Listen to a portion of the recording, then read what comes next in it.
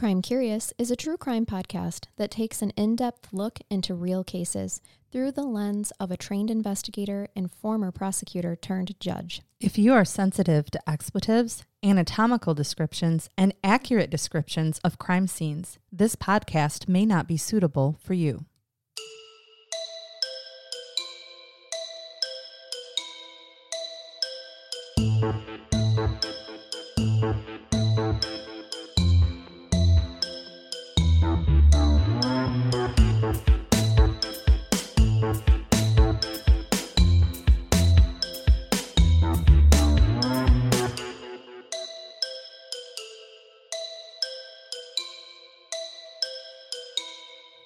Welcome to Crime Curious. I'm Charnel. I'm Megan. And I'm shaking Gregory. As am I.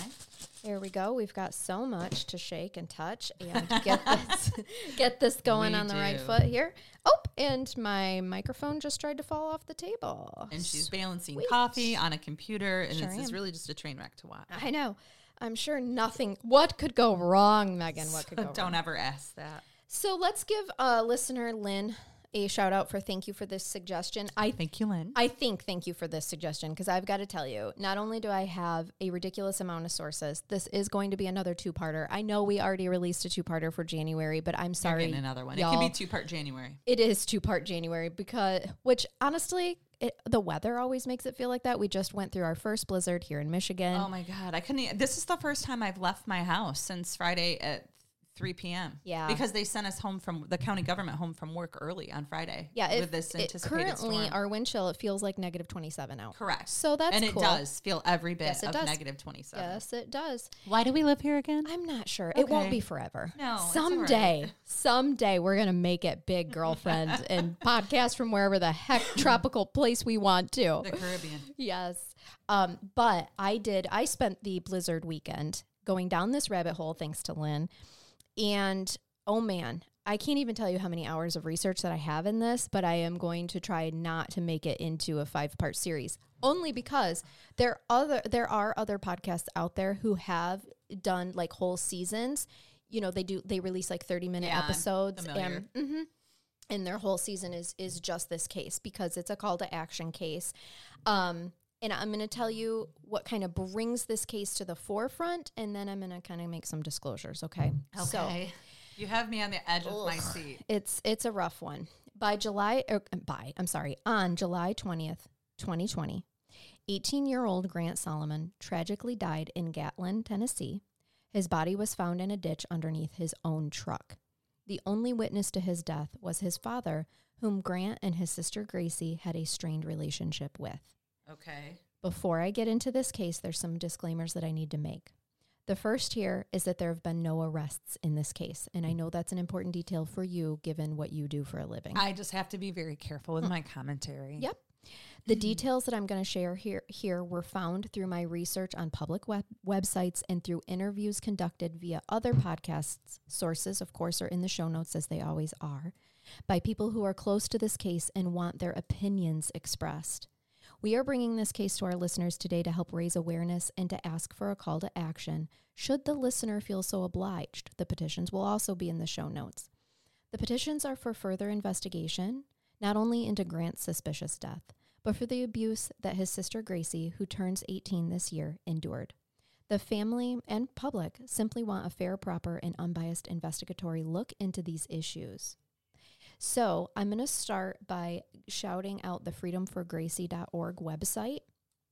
This is where, for this episode and the next this episode is going to be giving you history on the family. Okay. History so that you understand when I say that the only witness to Grant's death is his father, whom he had a strained relationship with. This episode is going to be spent explaining how that came to fruition, how that strained relationship came to fruition. Okay.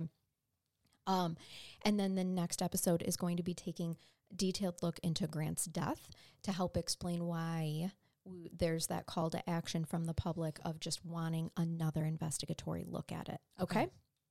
So let's start at the beginning. And this information was... It's a good place to start. Always. Sometimes we start at the end. I guess in Sometimes a way. we start in the middle and we hop around.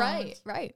So a lot of this information came from the freedomforgracie.org website, but I know not everybody is into super sleuthing websites like I am. So I figured let's take it right from the horse's mouth that way. All right. So these opinions expressed are not our own, is what I'm saying. This is public research, as always, on this podcast. Good disclaimer. Thank you. Thank you, lawyer. So Angie and Aaron Solomon met in 2001. And according to the website, they had only been dating for 6 weeks. And I don't mean to say only. Time is relative to people. Sure. It doesn't matter. Could have been the longest 6 weeks in the entire world. Absolutely. I've had those weeks before. Mm-hmm. So when they were together for 6 weeks, they discover that they are pregnant with Grant. And so the couple, they go ahead and get married. And if I had not said it, which I think I did, I did say where Grant's tragic death takes place, but this is a Gallatin, Tennessee case. So when Angie finds out that she's pregnant with Grant, they have the quick nuptials. At this time, Angie states that even early on in the relationship, she was subject to abuse, not only as a child, and we're going to see later on that statements and involvement that her parents have definitely impact events that transpire that I think would make a reasonable-minded person able to connect the statements of Angie's childhood abuse with the control that takes place as an adult, even by her parents throughout this case. Okay? So here Grant comes. He is born in 2002. And Angie says that even this early on with a young infant, they had issues. Okay. Aaron was sexually violating her. Ooh. He was verbally berating her. And things just haven't been great right from the get-go. Okay. Whirlwind relationship. And he's not treating her respectfully. In 2006, they welcome Gracie, their little girl. So Angie, just a backstory, she's actually Dr. Solomon, as she has a degree in pharmacology. So this is not an uneducated, not that anybody who's uneducated is more likely to sustain abuse, but I'm just saying it knows no socioeconomic bounds. It doesn't. And I wanted to point that out. Like, here we are, before anybody gets judgmental about some of the things that I'm going to tell you. Here we have a very intelligent woman that is still susceptible to domestic abuse. Okay. And that's just the reality of it, man or woman. It doesn't matter who you are. It doesn't matter what your income, what your education level is. If you are with someone who meets those definitions of an abuser or a narcissistic abuser, it doesn't matter where you are in life. You're still vulnerable to it. And they have 2 young kids. They do. And even though she's been concerned about things throughout their relationship, it's very easy as a woman, even a professional woman, to feel like you have an obligation and a duty to your family. Absolutely. And then we also have some religious aspects thrown in here. Absolutely. Okay? We have some religious programming. We have societal programming playing a big piece in this as well. It's not just this couple. Okay. All right? In 2008, Angie actually discovers a plethora of infidelity on Aaron's part. There are allegations of him buying sex workers, having an affair with other non-sex worker women, and also grooming behaviors of underage girls. Okay?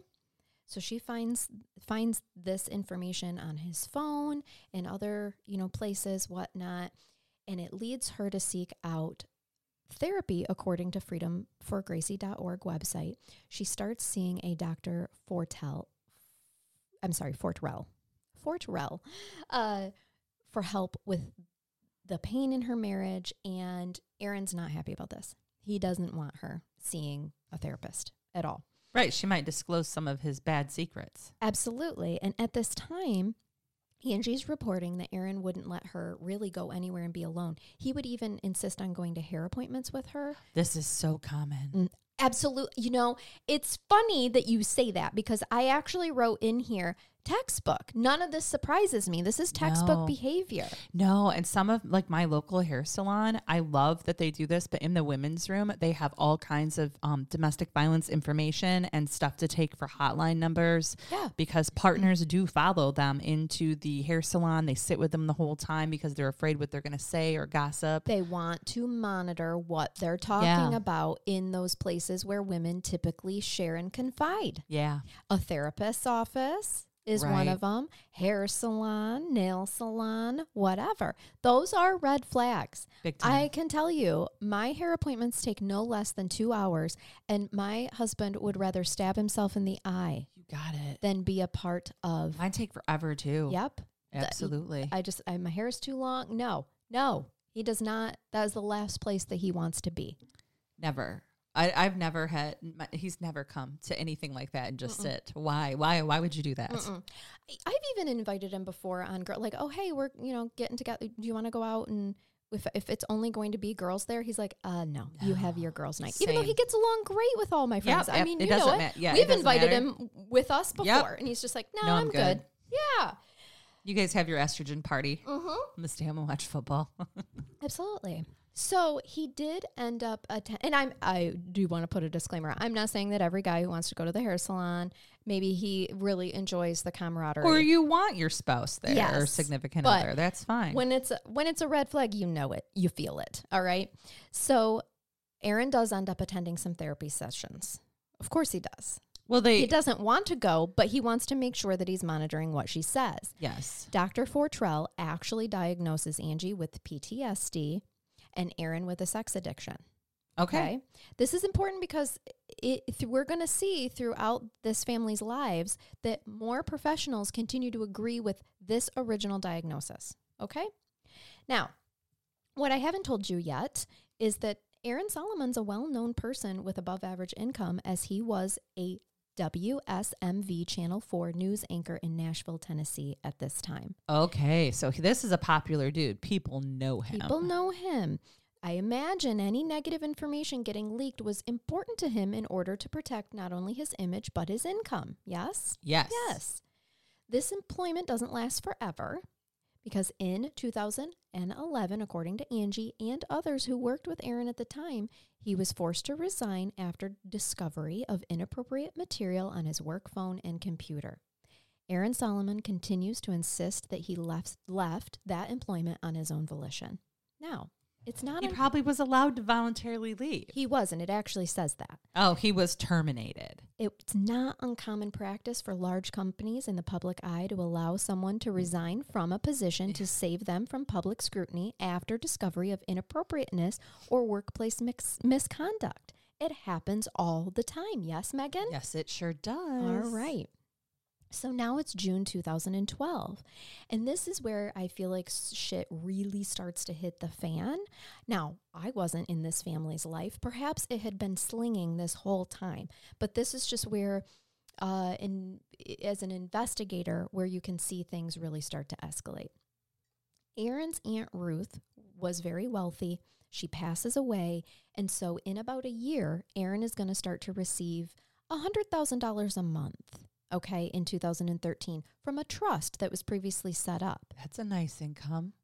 So listen to this. That's why I don't think I need a work income. Correct. We're moving to Florida or someplace warm. This is significant wealth, Megan. Yeah. Okay, significant wealth. So, and the reason that I point this out, because sometimes details like this don't matter, right? I think we need to, in my opinion, we can't ignore this piece, okay? Because shortly after the death of Aaron's aunt in 2012, and the information is in the works that, come 2013, this trust is going to start paying out, Angie starts to see another psychiatrist because with Aaron's soon total financial freedom, things for them are escalating. So she sees a Dr. Reed in hopes that he could help her and the children leave the home safely for all. And the reason for this is because around this time, Gracie starts to disclose to her mother that during bath time, her father is putting things like soap inside her body and that it burns. Okay. Okay. According to Angie, she confronted Aaron about this abuse and he admitted to it, but told her that if she told anyone, he would make sure that she never gets to see the kids again. The reason, guys, the reason I'm pointing out the financial freedom here is that you and I both know the reality of our world is that money can buy a hell of a lot. It can. Okay? Including making sure that a mother looks crazy when she makes statements against a public personality, someone with wealth, right? Like, we have this thing in our world where we think that people with money can't do gross things. And the fact of the matter is, they can. Oh, I think we have. I think we have some great recent examples of that. Absolutely. Currently being released Yes. today. Yes. I think that it's also prudent to point out that it's not just the monetary part. Anytime that you have a situation like this where there's a power and control issue and the threats that he's making, yes, she's failing to protect to some extent because you would think that you would make that phone call right away. But when you're terrified, when you're scared, when you're being threatened, when your children are being threatened, women make interesting decisions. And when your husband controls all the financial assets, it's the same in most of those DV situations. Yeah. When you have nothing, when you're left with nothing, what do you do? How do you make that decision? Which is why she sought out Dr. Reed. Yeah. They came up with a safe plan. Okay, so she's doing the right thing. She seeks out Dr. Reed. They have a safety plan of some kind. They do. They have a safety plan. She is documented because her goal here is to try to leave without angering the beast. Right. Right? This is always the goal when you are in a situation like this. This is when most homicides occur. Yes. Is when they're trying to leave or when they find out that you're making plans to leave. Absolutely. And so she's with Dr. Reed, writing down all the steps. She's also trying to minimize the amount of trauma that happens to her children when she really pulls the plug on this and leaves. Okay. So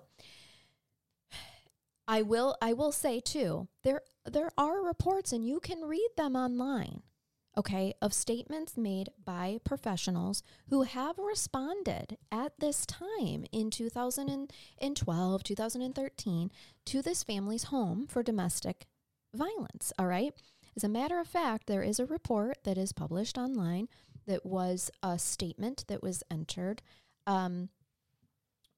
by an EMT. Now, this statement was written in 2021, but he was recalling a domestic call that I'm not even sure if it's a he or she, but that they responded to in 2013, all right? And this particular worker's job, he was an EMT, or she, I think it was a he, actually, but the way that this person is an EMT, but at the time was also working in a capacity as a fire volunteer, like that firefighter. Happens. We see that a lot here. Mm-hmm.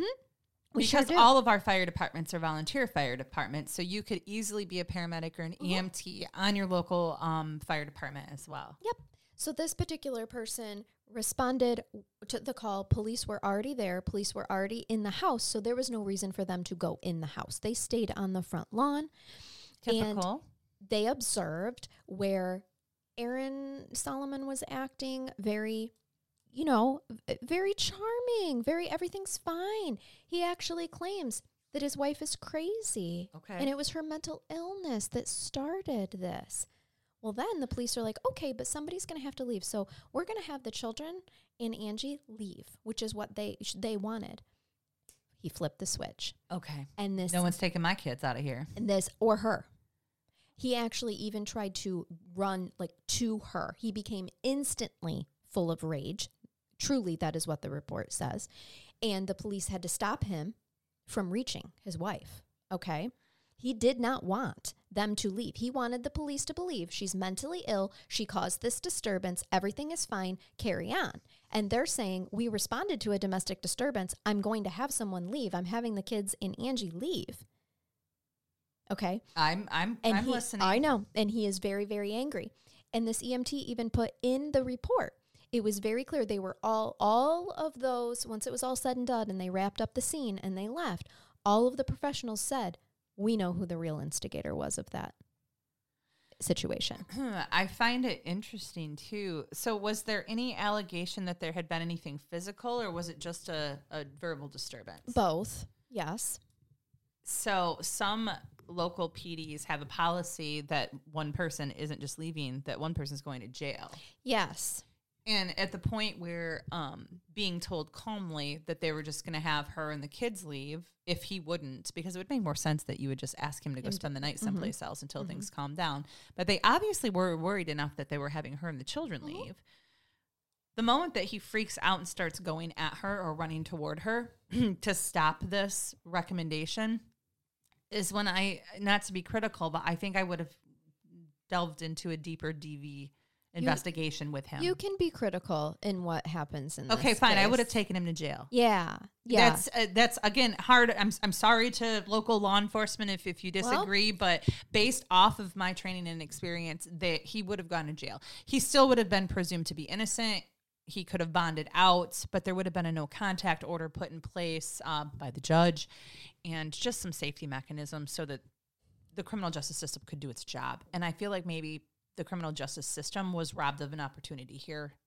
Yeah, that was never brought to them. No, it wasn't. Exactly. It was documented and obviously stood out in the mind of an EMT years later. And think about how many calls these people go to for domestic disturbances, probably a couple a day. But remember, this stood out. He's a public figure. Yeah, they know who he is. They do. She's a pharmacist, right? Yes. She's like a doctor. He's a well-known news anchor. Yes, and he did say he had seen him in the community and had never had any issues with him before. Of course not. He's charming. This is what made it memorable for him. He was like, "Oh, holy shit!" Like that's what he was. His face is red. He's screaming. He's full of rage. Like, where did this come from? That kind of thing. It was memorable for them in that regard, and probably easier to remember because he was a public figure, right? And he has He then turned into a financial advisor, by the way. Oh, love. Yeah. So he has no idea calling out to the police at this point in time. She's mentally ill. She's crazy. And she does have a diagnosis. He has no problem throwing that out. Right. Of PTSD. Oh, and so does he. Right. I was just going to say, so where does she's too afraid. She doesn't do what I would have done, which is he's like, she's fucking crazy. And I would have been like, yeah, you're a sex addict. Yeah, right? Right. You want to throw me out there with my diagnosis? Let me tell everyone yours. Exactly. Right? Oh, absolutely. But she's terrified. She's in a bad situation. Yes. And so as I told you, Dr. Reed was coming up with a safety plan for her to safely remove herself and the kids from the home, right? Yes. Well, she was saving all these notes in her phone, which of course Aaron finds, and he deletes. He gets rid of. And it, obviously he's not happy about this whatsoever, and he's threatening her that if you ever leave, I'm going to make sure that you don't ever see these kids again. Okay. So I think we've kind of already touched on it, but I did put this in my notes that I don't have to tell you guys if you're an avid listener of this podcast, this statistic, but I'm going to anyway. And that is that in a domestically violent situation, the victim returns an average of 7 times before they either leave for good or end up dead. Correct. Okay? So May 9th, 2013, the day before his first deposit, actually, of his trust, okay, Aaron Solomon attempts to strangle Angie with a hairdryer cord. Grant was witness to this. It happened in the middle of the night, like around midnight. Angie, at the time, neither Angie or Grant told anybody about it. These are during the claims of, if you try to leave me, I'm going to make sure you don't see these kids. Angie also wants to try to save, Grant is 12 at this point in time. She doesn't want him to have to testify in court against his father. They don't tell, and as a matter of fact, the next day, Angie takes the kids to school, and she even goes on a field trip as a chaperone, okay? Now, as I said, this is when the first, disbursement of the trust starts to come in. When she gets home from chaperoning that field trip and doing her regular, day, Erin and her parents are waiting for her, and Erin has told her parents that she attempted suicide the night before. Oh, my God. And so... she tried to strangle herself with her own hairdryer cord?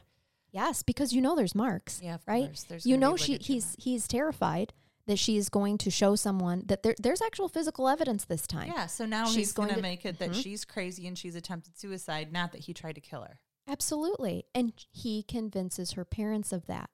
So she shows up. They've got an ambulance waiting. they're trying to convince, he's trying to convince his parents. Of course, her parents, let's throw them a bone. Now, this has never been explored in court either, correct? Correct. Okay. But I do have the report from the medical records from that. Oh, yeah, we'll read it. Okay, just good. Wait a minute. Good. We're gonna I read like it. to have, before I start making comments, I like to have some type of backup that this wasn't, in fact, self-inflicted, to give her the benefit of the doubt. 100% we have that backup. Thank you. And it is available online for anybody who'd like to read it. And it was a medical expert. A medical expert. Thank you. Yes, we do. She did not try to commit suicide. No.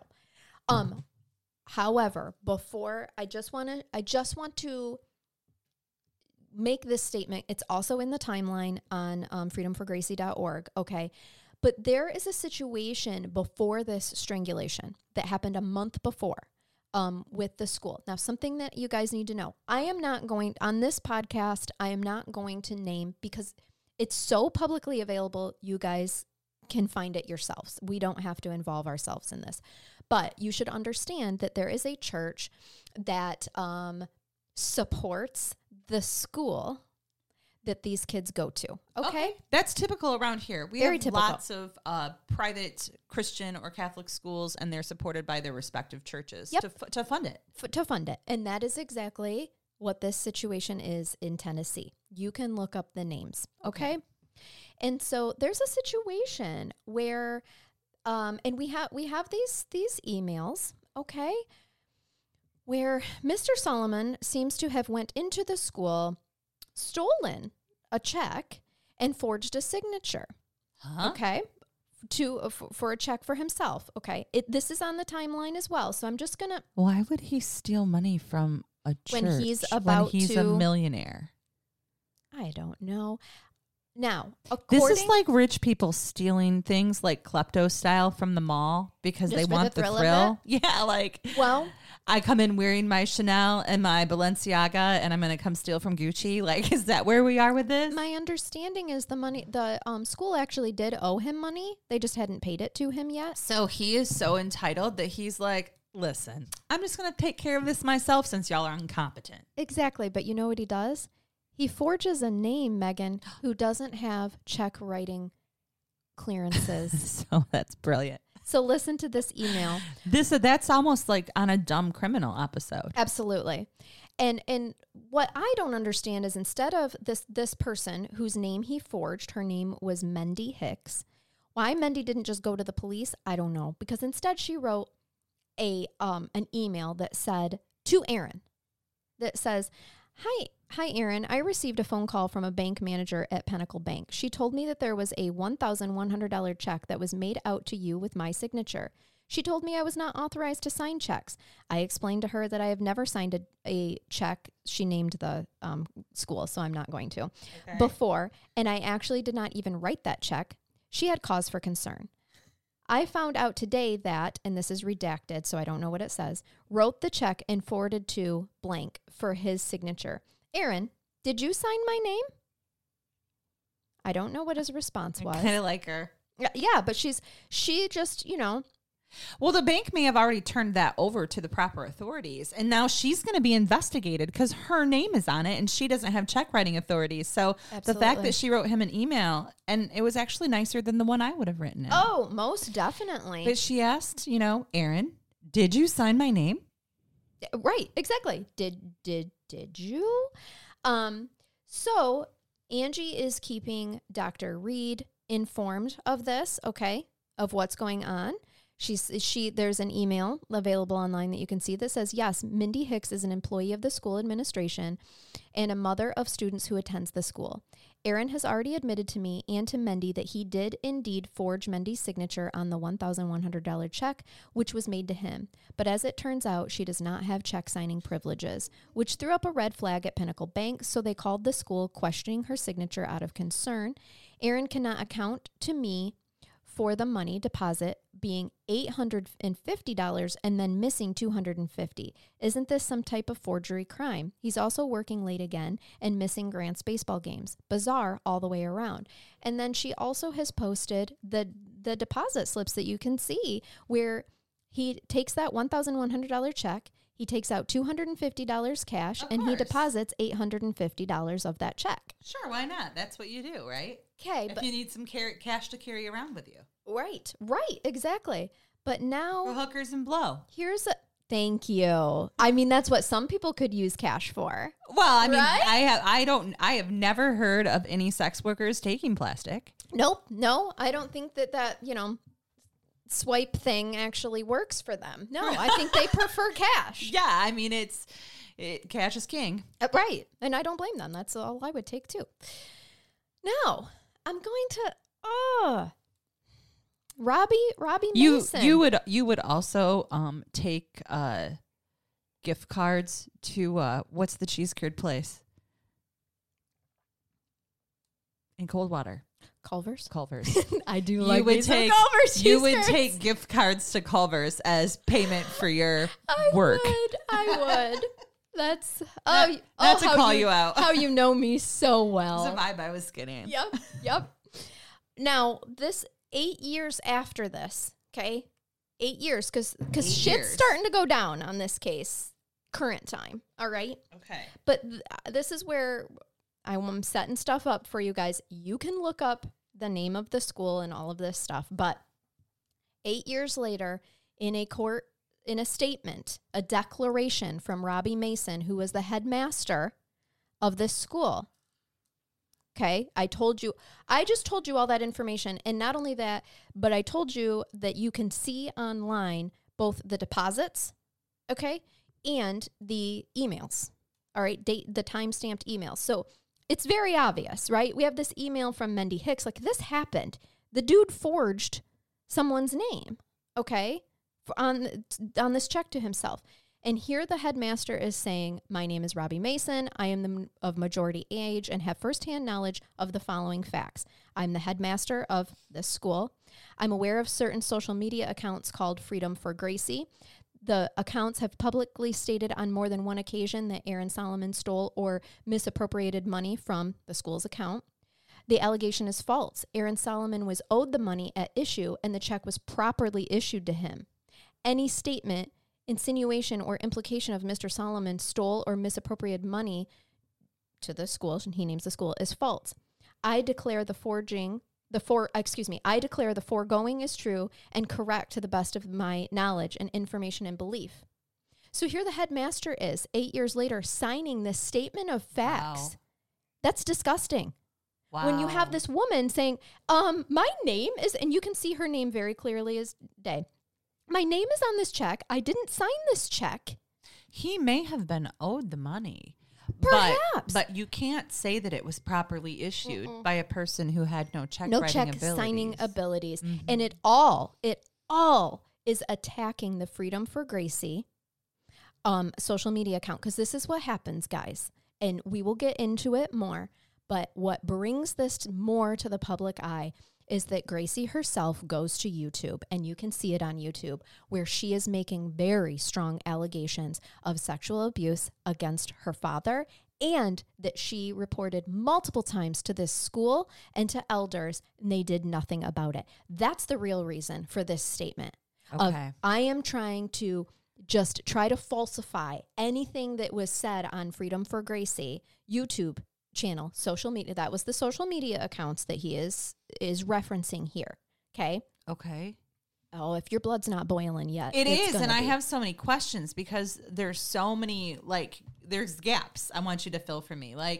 What happened after he got her parents on his side that she was suicidal? We're coming to that now. And more, I don't want to invade Gracie's privacy, but did the sexual abuse continue, obviously, from when she notified mom about the bathtub incident when she was little with the burning, which would be hard for a fact finder for a CPS, by the way, because that could happen from a normal washing from soap irritating the genitals.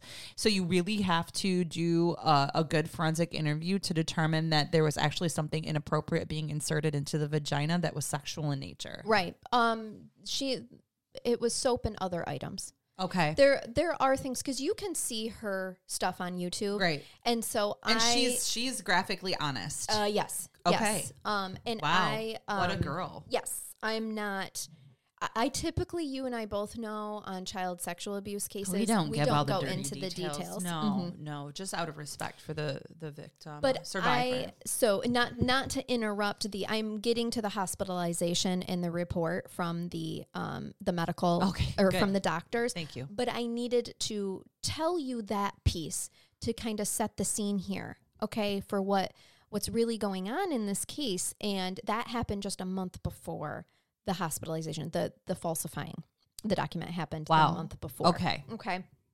So here we are. I'm going to take you to this. Now, this is what happens. So they take her and try to have her involuntarily committed, saying that she tried to commit suicide. Her parents? Okay. Or do they call her parents and Aaron? Okay. All right. And so, I'm going to read you the mental health records from Parthenon Pavilion at Centennial Medical Center dated May 10th through May 11th, 2013. These medical records indicate that Dr. Solomon was seen at Centennial Medical Center for suicidal ideation. The record indicated that her stay was less than 24 hours. The psychiatric evaluation noted that Dr. Solomon was brought in by the paramedics and accompanied by her husband and her parents. The note indicated that the staff admitted her out of caution, despite the confusing presentation of abuse versus suicide attempt. Mm-hmm. The note suggested that Dr. Solomon was likely in an abusive relationship with her husband. It also indicated that she was likely mistreated as a child by her parents. The admitting physician, Michael Murphy, MD, according to the chart, spoke to Dr. Solomon's outpatient psychiatrist, who stated that the plan was to move Dr. Solomon out of the house safely and obtain a divorce. The chart indicated that Dr. Solomon did not appear to have signs of depression, and she was not voicing suicidal ideation. The chart indicated that the outpatient psychiatrist confirmed that the patient has not had a previous suicide attempt, which Erin was claiming she had. Sure, of course. We have to discredit her. Absolutely. The admitting physician documented that, quote, "It does not appear that there is any evidence that the patient tried to hang herself, and I do not believe that she is in an acute mood state that would lead to suicide," end quote. She was admitted with a diagnosis of major depression in remission and given a global assessment of functioning score of 65. In the hospital course of the discharge summary, it was noted that, quote, "The patient was telling the truth about the situation and that she was in a risky situation with her husband, who appeared to possibly be volatile and violent, although this was uncertain. The patient's parents also appeared to be unreliable sources of information." Please hear that again. Absolutely. The patient's parents also appeared to be unreliable sources of information. It was noted that Dr. Solomon was calm and cooperative with the assessment and admission process. The chart indicated that Dr. Solomon was not started on new medication. She was discharged on the same outpatient medication schedule, which was administered by Dr. Reed that she was working with. Okay, for her PTSD, people. So her PTSD from her childhood trauma. Yes. And her abusive marriage, by the by. Okay. This is all fantastic information for her. Mm-hmm. It is. But by the time she got home, it was Mother's Day and he'd taken off with the kids. Oh, okay. So he took the time to be able to get assistance from her parents, who were likely to not believe her anyway, since they contributed to her PTSD, to get her locked up for a 24-hour hold, which is normal. Mm-hmm. And then by the time she gets released, clearly being the victim of domestic assault and not of a suicide attempt, her family's gone. Her kids are gone. Correct. He's taken her children. May 12th, 2013, it's Mother's Day. She's hoping he's going to bring the kids back, since it's Mother's Day. And instead, he calls the police department, lies, and tells them that Angie's suicidal. She's already been to the hospital the night before, and they are not. They determined she was not. Correct, which is why they released her. But she didn't have this report yet. It wasn't drafted yet. Oh, my God. So when police show up, it's clear to them that she's not suicidal, and they leave without taking any further action, but the kids are still gone. So she's now realizing. And when you're married and one party has the kids, Correct. the law enforcement is not going to get involved in taking them from one to another, not without a custody order. And I used to do this all the time. And she doesn't know where her kids are at this point in time. 14th of May, she still hasn't heard a word from Erin, her parents, or her in-laws about where her kids are, and she's extremely worried. So she calls the police, and they seem to take her complaint seriously until someone higher up in the police department talks to Erin, who then tells them the same thing. She's crazy. I took She's the kids suicidal. for their safety. Yes, exactly. So May 15th, Angie contacts her lawyer, and together they're able to find out that Erin, in that time span of when he had tried to have her committed and it didn't work. With her parents. Yep. She is nobody. Correct. In that time, he's filed for divorce, and he's also filed an order of protection against Angie on behalf of himself and the children. Yep. You've seen this, I'm 100 sure, times. time and time again. He filed for temporary sole physical custody of the children. And they often file for immediate temporary use of the marital home too, but he may not have done that. Yes, I'm not sure. Well, I think maybe he did, because on the 26th of May, he returns to the home and he brings Angie's parents and the children with him. He pressures Angie, telling her that if she behaves according to his expectations, he and the children will stay. Now, remember, he's already proven what he can do. And he's Look at filed what for he's divorce. done in the last 2 weeks. Exactly. So he's going to violate his own order of protection that he got from the courts by moving the children back in because clearly they're unsafe. He did. We don't like it when people violate the orders that you request. We don't. Well, this judge is a member of the church. Oh, no. Okay. You're not going to love a lot of things that I have to say about people in Well, we have similar to be- position to you. Okay. Well, and I can't make a commentary on that. I know. I will try to forewarn you. I can only say that we take an oath to be unbiased and fair. And if a person who was closely related to me or who I had an intimate working relationship with, or we were elders of the same church or something, I would at least make that known to determine if there was a conflict and if I should be removed from making a decision. And I do it a lot. I live in a small town. Right. And I have to remove myself off of cases or at least notify people so that the higher ups can make a decision as to whether I should be removed or not. My heart hurts a little bit right now. Go ahead. I'm just going to sit here quietly. Well, all right. So there is a situation on the timeline. The 26th of May, he returns home and is like, "If you behave, I will stay. The kids Okay, and Daddy. I will stay." Yep. May 27th. This is still 2013. Erin tricks the kids into getting in the car. At 5 a.m., he tells them that they're going to go get apple fritters for their mom, and he then takes off, taking the kids with him. They drive to the donut den, get donuts, but then Erin does not take them back home. He's leaving again. Yes. Yep. June 21st, 2013, Erin and Angie appear before Honorable, and I use that term very loosely, Judge Philip E. Smith for divorce hearings. Erin is represented and by their lawyers. Angie's represented by hers. I'm not going to name them. And Erin also gets Angie's father to testify against her. Okay. Well, that's not shocking. No. But this is what is interesting, and they put this on the timeline. Do they have the medical records for the divorce hearing? I don't know. I am not sure. Okay. Because I just want to know if the judge actually had all the month later. information, because I can see we're being presented with information. You have somebody's own parents testifying against them, and traditionally parents are for their own children. This could be damning. Hold on. I have that. Give me a second. I'm glad you said that. So 4 months after the contentious hearing and Judge Smith's decision not to believe Angie or the medical experts who testified in her favor. Oh, okay. Erin's attorney, D. Scott Parsley, Erin's attorney, donates $1,000 to Judge Smith's campaign. What's even more odd about this is that Judge Smith ran opposed. Okay. He didn't That's hold not any campaign events. Okay, that's not illegal, Charnel. I know. I just want people to But know. don't you think that sounds to the public? This sounds Yeah, of 1 course. month. You didn't hear and you didn't believe any of the medical experts that testified for this woman. So in regard to your, did they have that report? Yes. And they had both psychiatrists that were working with her, Dr. Fortrell and Dr. Reed, testify. And the hospital statements here, absolutely. And he just made the conscious choice not to believe them.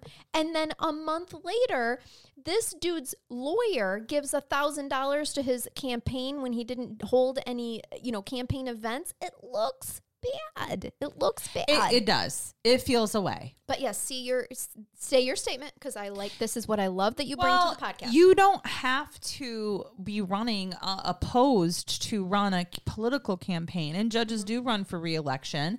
And presumably when you're accepting donations to your political campaign, you can maintain yourself free from bias and such. But you're right, in terms of the timing, it doesn't look good. You're right.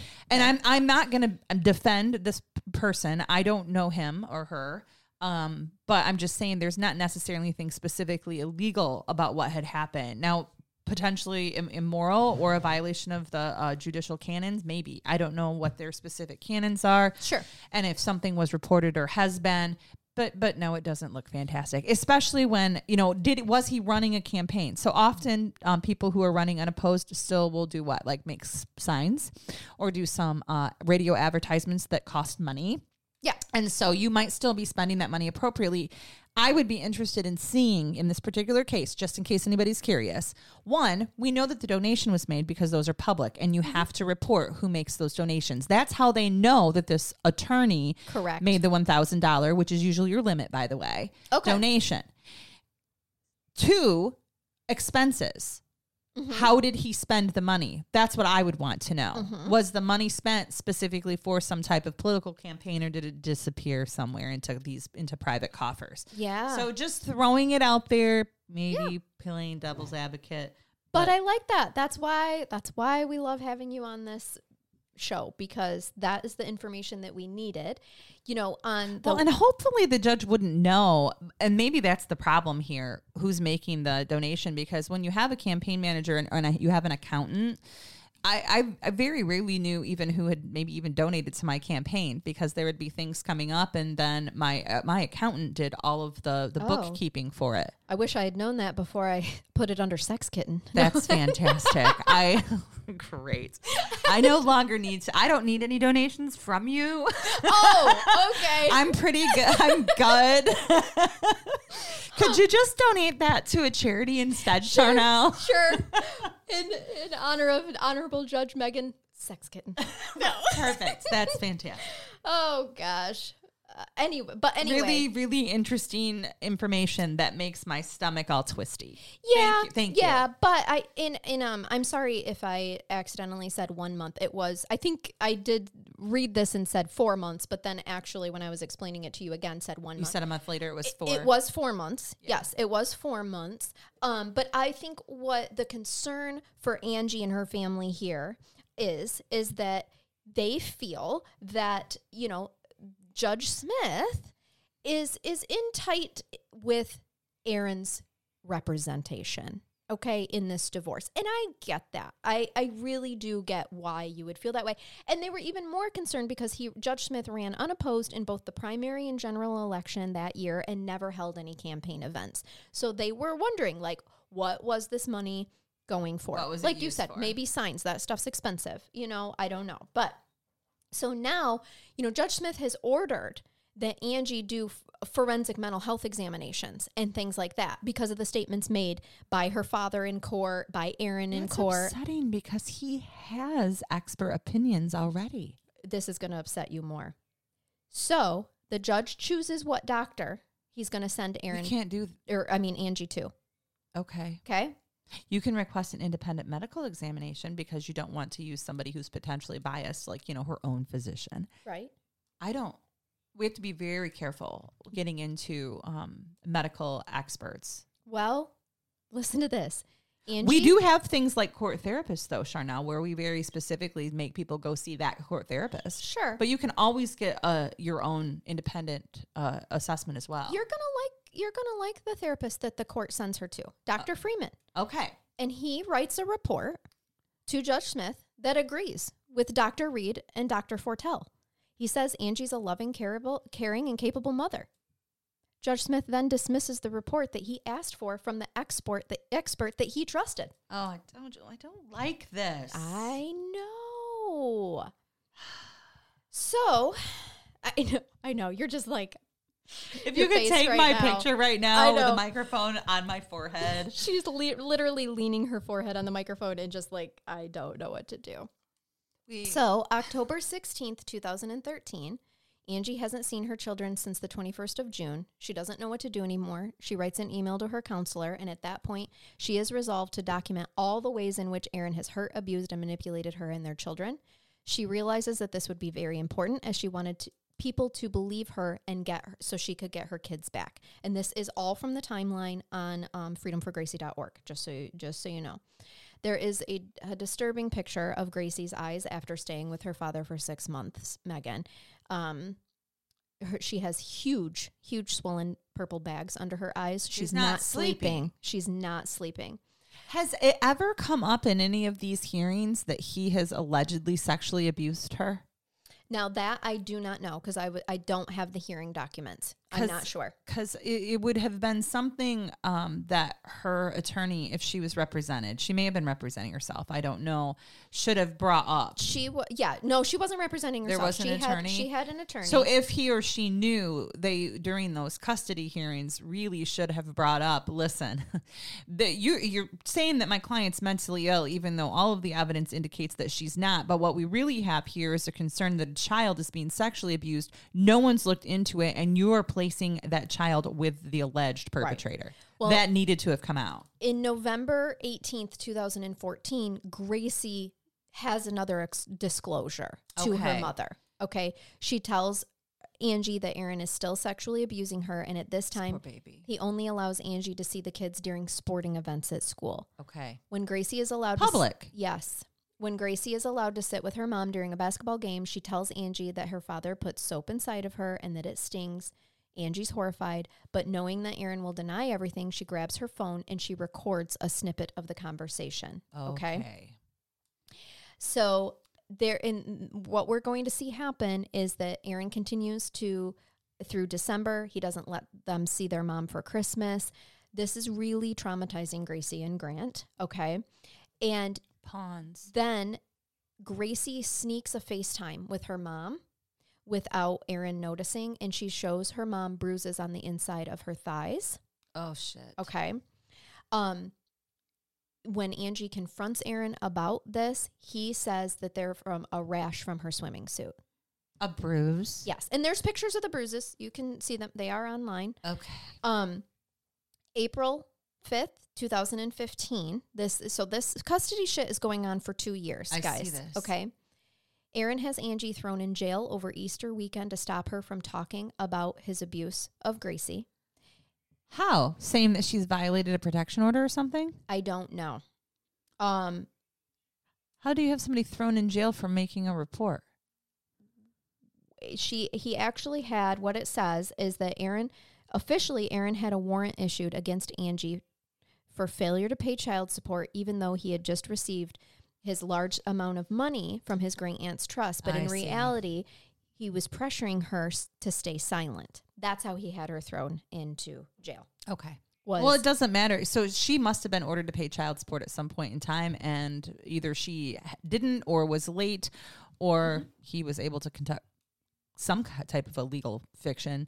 She got arrested on a child support warrant. She did. That makes more sense. She did. Because you can't just throw somebody in jail for making allegations. But this has been going on for 2 years. She likely hasn't been paying child support that whole time, but it wasn't until she started getting vocal about the bruises and the abuse of Gracie to the, attempting to be vocal about this, that he's like, oh, you know what? You owe me all that child support, even though I'm actually receiving $100,000 a month from my aunt's trust. But I want your whatever, she is a doctor. She's a doctor of pharmacology. So but I don't know if she's working. We don't know if she's working right now.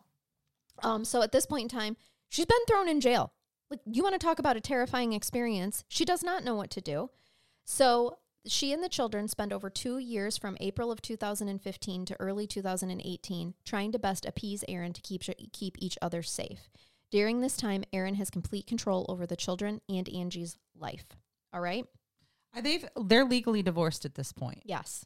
But she still has to kowtow to him constantly just to Yes. be able to even see her children. Correct. So he has to have been given sole legal physical custody. Because the judge has refused to accept the medical testimony saying that she's competent. Right. He believes that she's mentally ill to the point she can't have her children still. At least that's what the order is. Yes. Now, if you go onto the website, you can see an escalation of people that are very closely intertwined with the school and the church. A lot of things happen, okay, in that regard. And you can go through all of it. I'm not going to because it gets a little bit confusing, and I don't want to throw in a bunch of other people's names, especially when this has not been explored in court, okay? And so basically what happens is Angie finally reaches out to a police officer that she previously knew, okay, who was at the time a sheriff at the Williamson County Sheriff's Office, okay? And she was telling him on a Facebook message, and there's copies of it that you can read, where she's like, I am afraid for my children's lives. I am afraid for my children who attend this school for their lives, and Aaron's inappropriateness with contact with young women at that school. All right. And so this particular detective, or a police officer, Jeff Long, he opens an investigation, and he realizes, because Gracie discloses, that her father, this is 2018, was sexually abusing her. Okay. All right. So they get a forensic interview at a child advocacy center, which is the correct process for the sheriff's department. It is. So she has this forensic interview at a CAC center. All right. And at that point in time, the CAC center takes her statement and everything and understands, yes, she disclosed she's being sexually abused. And at that point in time, there was adequate indicia of trustworthiness. Yes. I'm going to use the lingo. Yes. Based off of the forensic interview. Yep. And so they, at this point in time, tell the advocacy center not to investigate any further. Who's they? The police. All right. The police department. Okay. Like, essentially, we will handle it from here. Yeah. Okay. Well, the advocacy center has technically done their job. They conduct the interview and either they usually draft a report, or it's recorded and they just hand the recording over. Yep. July 9th, 2018, Grant and Gracie give forensic interviews with a social worker from Davis House CAC, and a woman named Tamika Sanders. Okay. She does it. She doesn't call the Department of Child Services before the interview, but after. And when she calls them, Department of Children's Services tells her not to investigate further. And so... What? Yep. Because apparently they're going to handle it. And she chooses to listen to DCS over Grant and Gracie at that point in time. Okay. Okay. I know. Well, she's made the report. She did her job. She reported suspected child abuse, sexual abuse to DFFS or DHS or whatever you call them there. Yep. And they could have said, whatever, we'll handle it. Thanks for the report. And then you've done your job technically. Correct. And so the parts that I'm not telling you that you can find online about Angie's meeting with school officials and headmasters and whatnot, there is plenty of Facebook messages that you can read where she is saying, I am scared for my children's lives and I am scared for the students at this school. But then there is a declaration from the same headmaster, the same administrators at the school saying, I'm a mandated reporter. If I had been told anything, I would have reported it. They did not. Do you feel like Dolores Umbridge has just taken over the school? Yes, I do. Dumbledore's left the building. Yep, exactly. Educational decree 247. Yep, Sorry. Exactly. Harry Potter reference. I know. Well, you will be happy to know that in 2018, they do go through the investigatory process, and Angie is granted custody of her children. Okay. Initially, a judge granted custody for both of them with a no contact order with both of the kids, but then it was changed to just no contact with Gracie. So Grant had to have contact with him. Okay. That's not necessarily how things work anymore, at least not in Michigan. And I thought that was federal, but technically evidence of how one child is treated can be used as evidence of how other children are treated. That's the legal terminology from Binsfield, that particular case. So basically you could have a family member. So let's just say, for example, dad sexually abusing young daughter, but for purposes of removal, you would treat the son the same. You don't have to, but you could. Yep. So it's there and apparent. And this, again, was a family law case. This wasn't handled through DHHS as a neglect and abuse case. It was handled through the divorce and custody side. It was handled through family law, is my understanding. Which can still involve DHS. Yes. Part of what escalates it is actually Grant and Gracie run away from their father's home and they refuse to go back. Yeah, that'll do it. They go to their mom. Yep, exactly. Of course, their mom at this point in time has to send them back because, doesn't want to send them back because of the judge's order, right? Yeah, then she's in trouble. Potential parental kidnapping. Exactly. It's awful. And so anyway, that was September 21st. So what I'm getting at here is there's these kids are talking, okay? Why are you looking at me? Because on November 7th, 2018, administrators call Gracie in of the school for a meeting to tell her to stop talking about the abuse. No. No. Yep. So at this point in time, Grant's like, I'm not going to school. I'm not going to school here. Like, are you kidding me? He says he won't go to school any longer until he's had a meeting with the school administrators. So they have that meeting. They barely let Grant speak. And before they justify their behavior, blaming Gracie for being assaulted and claiming that they were just trying to protect her from her own bad reputation. That's why they told her to stop talking about the abuse. There is actually a statement where Gracie is trying to tell the school about the abuse so that they won't make her go home with her dad. And an administrator actually says to her, that's old news. Okay.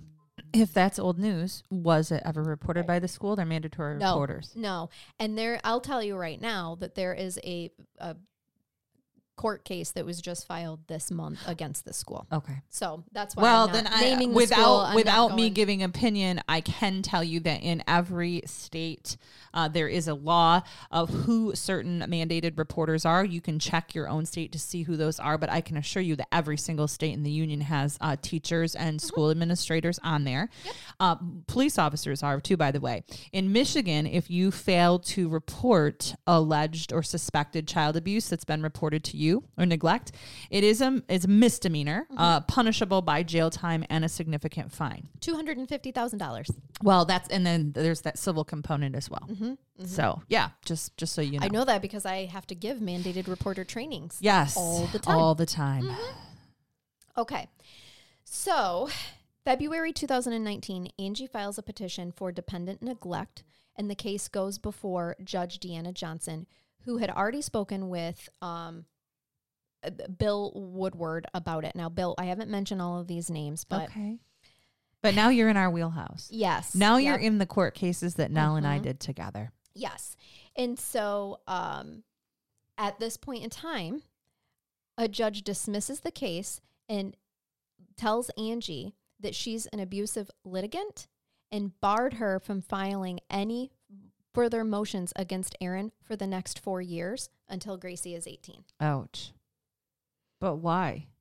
Has she ever filed to come into the family court or to the neglect and abuse court? She had been dependent and neglect court. She had been filing through her lawyer for the statements about Gracie. Okay. And all of these things. And she is just being seen as the abusive. I see it now. Litigant. They're aware of what's going on in the family court. Yes. This person keeps making reports. Obviously, the judge in that other case doesn't agree with her to the point where they've given custody to dad. And now you have this person who appears to be over litigious trying to go through the court in a different way. Mm-hmm.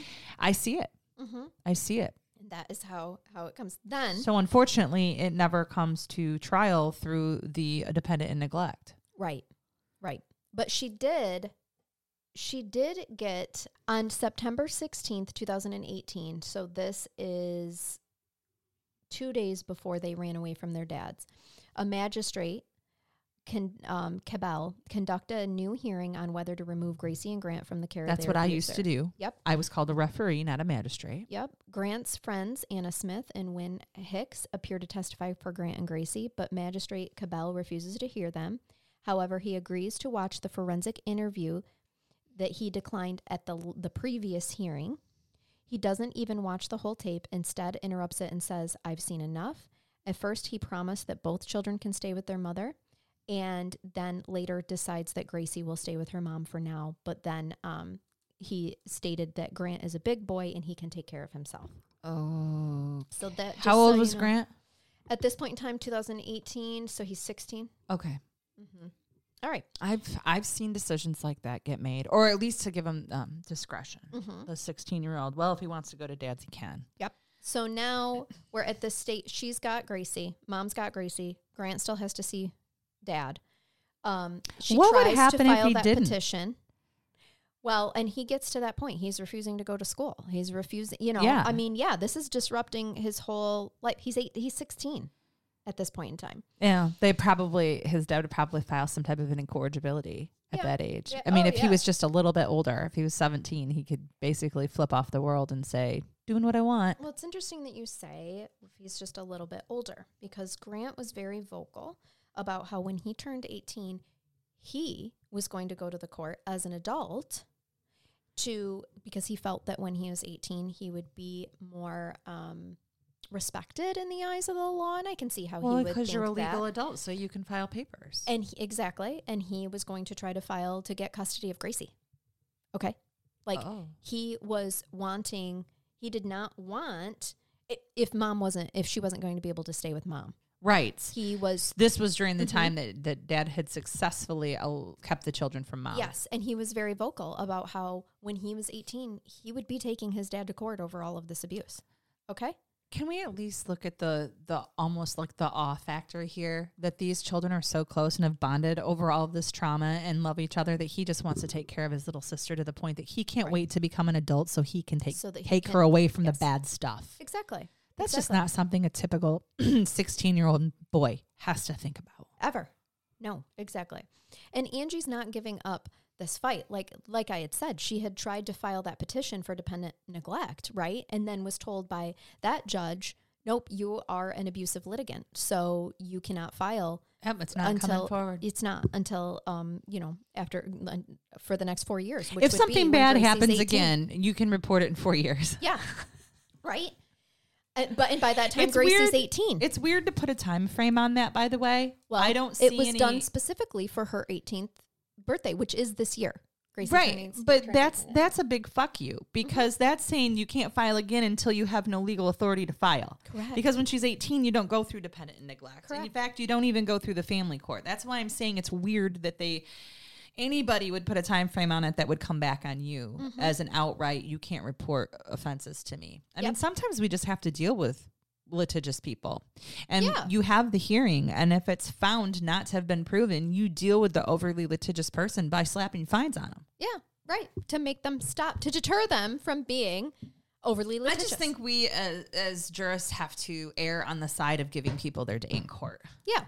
That's it. That is my personal opinion, based off of the oath that I took, but it could be different than other people's. Sure. And this is a different state.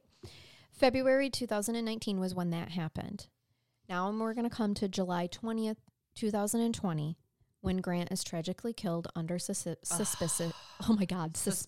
circumstances. Aaron is the only witness, and the story does not add up. And that is where I'm going to leave you. And the next episode is going to be going over all of the details of Grant's tragic death and what happened. So he dies on July 20th. 2020. When he is how old then? 5 weeks after he turns 18, Megan. Okay. 5 weeks. So he's an adult. He's an adult. And remember what I told you about how vocal he had been about things he was going to do when he was an adult. I'm interested now. I want to know what's going to happen and why he was there and all kinds of stuff. So, okay. Okay, y'all. I'm back with an update on my Magic Mind usage. If you remember, I started using it in the fall and spoke about it a couple of times on the podcast. Well, I'm over 3 months in now, and I wanted to give you my feedback. I find myself reaching for the little green bottle of Magic Mind, not only first thing in the morning, but it actually has become my after-work companion as well. I do a lot of talking and critical thinking for my day job, and by the end of the day, I'm typically really wiped out. Now, in the past, I would have reached for an afternoon cup of coffee to get me through my kids' sporting events after work and things like that. But this has stopped since I started drinking Magic Mind. I have not had an after-work cup of coffee in over 3 months, and now I just reach for the little green bottle that's filled with ingredients like ashwagandha for reducing stress and anxiety, lion's mane mushroom for the reducing anxiety, inflammation, and it's a stimulant for neuroregeneration.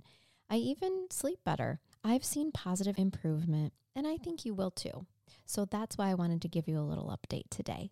The Magic Mind team has created a special offer to share with Crime Curious listeners. You get up to 56% off your first subscription or 20% off your first one-time purchase. Just go to www.magicmind.com/crimecurious and enter code CrimeCurious20 at checkout. That's www.magicmind.com/crimecurious and enter code CrimeCurious20 at checkout. I have also included a link in the show notes. Give Magic Mind a try and be on your way to an energized mental clarity. Do you want to bathe you? Can you, before we get into this? Okay, so these aren't really humorous, but they're kind of off factor, okay? These aren't humorous. So this is from Petrons.com. It's the 15 most heartwarming dog stories that might make you cry. Okay. So I'm going to warm your heart with dogs, okay? Please do. Tiger lives up to his name. One evening in August of 2019, when 58-year-old Aruna Lamba was entering the first floor of her home in Darjeeling, I believe this is probably India then, she suddenly saw a pair of eyes glaring at her. Before she could realize what happened, the old woman was attacked by a leopard. Then her 4-year-old dog, Tiger, jumped in between, fought off the leopard, saving Aruna's life. What Tiger did is something most humans would tremble thinking about. Absolutely. I just love these sweet things. So I'm skipping over some. So this is another Indian case. So a hero with paws. The dogs in the Indian Army are absolute heroes. Zoom was part of the dog unit of the Indian Army and was tasked with entering and clearing a house infiltrated with terrorists. He was shot twice during the action, but that did not deter him. Because of him, 2 terrorists were taken out, but Zoom did die in the line of duty that day. Oh, these doggies. This is depressing, Charnel. Okay, let me find some. Okay, Rocky saves the day. Okay. It was in Kerala back in 2018 when Monahan P. and his family were suddenly woken up from sleep by the continuous barking of their dog, Rocky. No matter what they did, Rocky's howls kept on growing louder. Have you been there? You're like, why are you growling and keeping me up? Ultimately, they sensed something was off in their house, like something didn't feel right. They can feel the energy. So they went to go check on him. They were barely out when a landslide destroyed their home. There was a landslide coming at him. The dog sensed that this was coming. They felt the vibrations probably of the landslide coming toward them. His instinct saved the life of the entire family. That's amazing. Yep. They do. You should, guys, we all should pay closer attention to nature. You have to pay attention, especially to dogs, like their vibe. Now, I've seen perfectly lovely people not be accepted by dogs for whatever reason.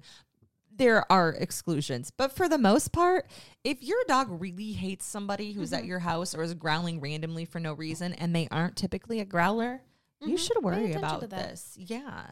The last time I was out of town, my sister stopped by to let the girls out while the boys were at school. And she goes, I just want to let you know that your dogs would have let me take in every expensive item out of your home. Yes, she was no threat to them. No. And she's like, as a matter of fact, they brought me every toy imaginable to show me. Yeah. Before I left. I'm like, they would have brought you the TV if they could have. Exactly. Here you go. Do you Here's want my this? mom's jewelry. Yep. Here's the TV. Yep. Exactly. They're just such little lovers. But another Tyson, another story of bravery. So here's another dog. Even a human would think twice before meddling with a cobra, but not this Tyson. This incident occurred in the Kurda district of Odisha when Aman Sharif suddenly noticed his Dalmatian, Tyson, fighting off a cobra from entering their house. Before he could do anything, because wouldn't you go to the rescue of your dog if you saw snakes attacking your girls or your girls attacking them? Absolutely. He had already killed the cobra, but he ended up succumbing to the snake bites later.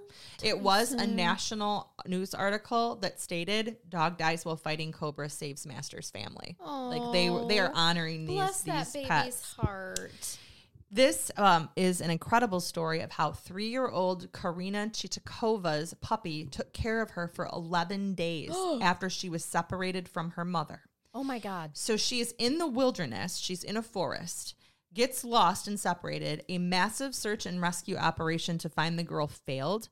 But one day, the puppy came home alone and eventually led the rescue team to the place in the forest where Karina had actually been taken care of and kept warm from the dog. So they weren't able to find her. He stayed. The dog stayed with her and then eventually went and got help. Yep. What God places angels all around. And they're what all little angel puppy. And we know that all dogs are angels. Oh, absolutely. Because all dogs go to heaven. They do. According to the movie, not necessarily the Old Testament, but still. I'm just saying, in my opinion, all dogs go to heaven. I agree. There's lots of newborn ones, too, that are interesting. So a newborn girl was abandoned by her parents in Sarastal village of Chhattisgarh with no clothing and the umbilical cord still attached. The baby was saved by a dog who carried the infant to her litter of puppies and put the infant alongside her own puppies until she was found. This story speaks volumes about how emotional and protective dogs are. And that was actually a news article as well. In Chhattisgarh, dog saves life of newborn girl after parents abandon her. Do you think it carried it by the umbilical cord? Like, how did it, I don't know. Causing any damage? It may have caused some damage. That's we don't true. know. I mean, it may have caused damage. And of course, and these are all Indian, by the way. The last one that I'm going to read you is called Baikgu's Unconditional Love. Baiku? Baekgu. Baekgu. Baekgu. Baekgu. Okay. A 90-year-old woman traveling with her dog collapsed in a desolate location where it was raining heavily. Even so, her dog Baekgu stayed by her side, trying to keep her warm and alive. Because of him, her body temperature was detected on a drone's thermal camera while they were searching for her. She was taken to the hospital and she survived. Wow. The article in India honoring Baekgu, I love that they honor animals so much. It says, once abandoned, Baekgu becomes first honorary rescue dog after saving missing woman. Whether it's a dog story from India or any other part of the world, tales of heartwarming instances of dogs' love and feelings for humans, their need to protect us and take care of us, show that dogs' love lasts a lifetime. Aww. Dogs only know to love other humans unconditionally till the end of their time. Mm-hmm. So we needed to feel good, not necessarily a funny. I agree. Was lovely. With a case like this, I always am careful with my level of humor because you have allegations of sexual abuse, domestic violence, stalking, manipulation, psychiatric issues, and I just need to be careful. Death. And now a mysterious death of a child, and so there you go. Thank you. I loved that. I appreciate that. If you're a Patreon, hop on over to part 2. If you're not, we will be back next week with part 2 for you. And you are welcome to join Patreon to hear the next episode. It is, and when you do, you can binge all of the other stuff. Yes, the hundreds of other episodes that are waiting for you. Episodes. Yep. Yeah. And that link is actually in the show notes. If you guys don't know, if you're maybe new to our podcast or whatnot, but we put out 5 bonus episodes a month. So if you haven't binged that, I mean, there's a lot of content that you depending on the month, our general listeners get 4 to 5 episodes because it just depends on how many Sundays there are in that month. That's when we release. But you have double. Yeah. The information available to you in shows when you're a Patreon. Yeah. So. Well, until next time, y'all. Keep it curious. Keep listening. Bye-bye. Bye-bye.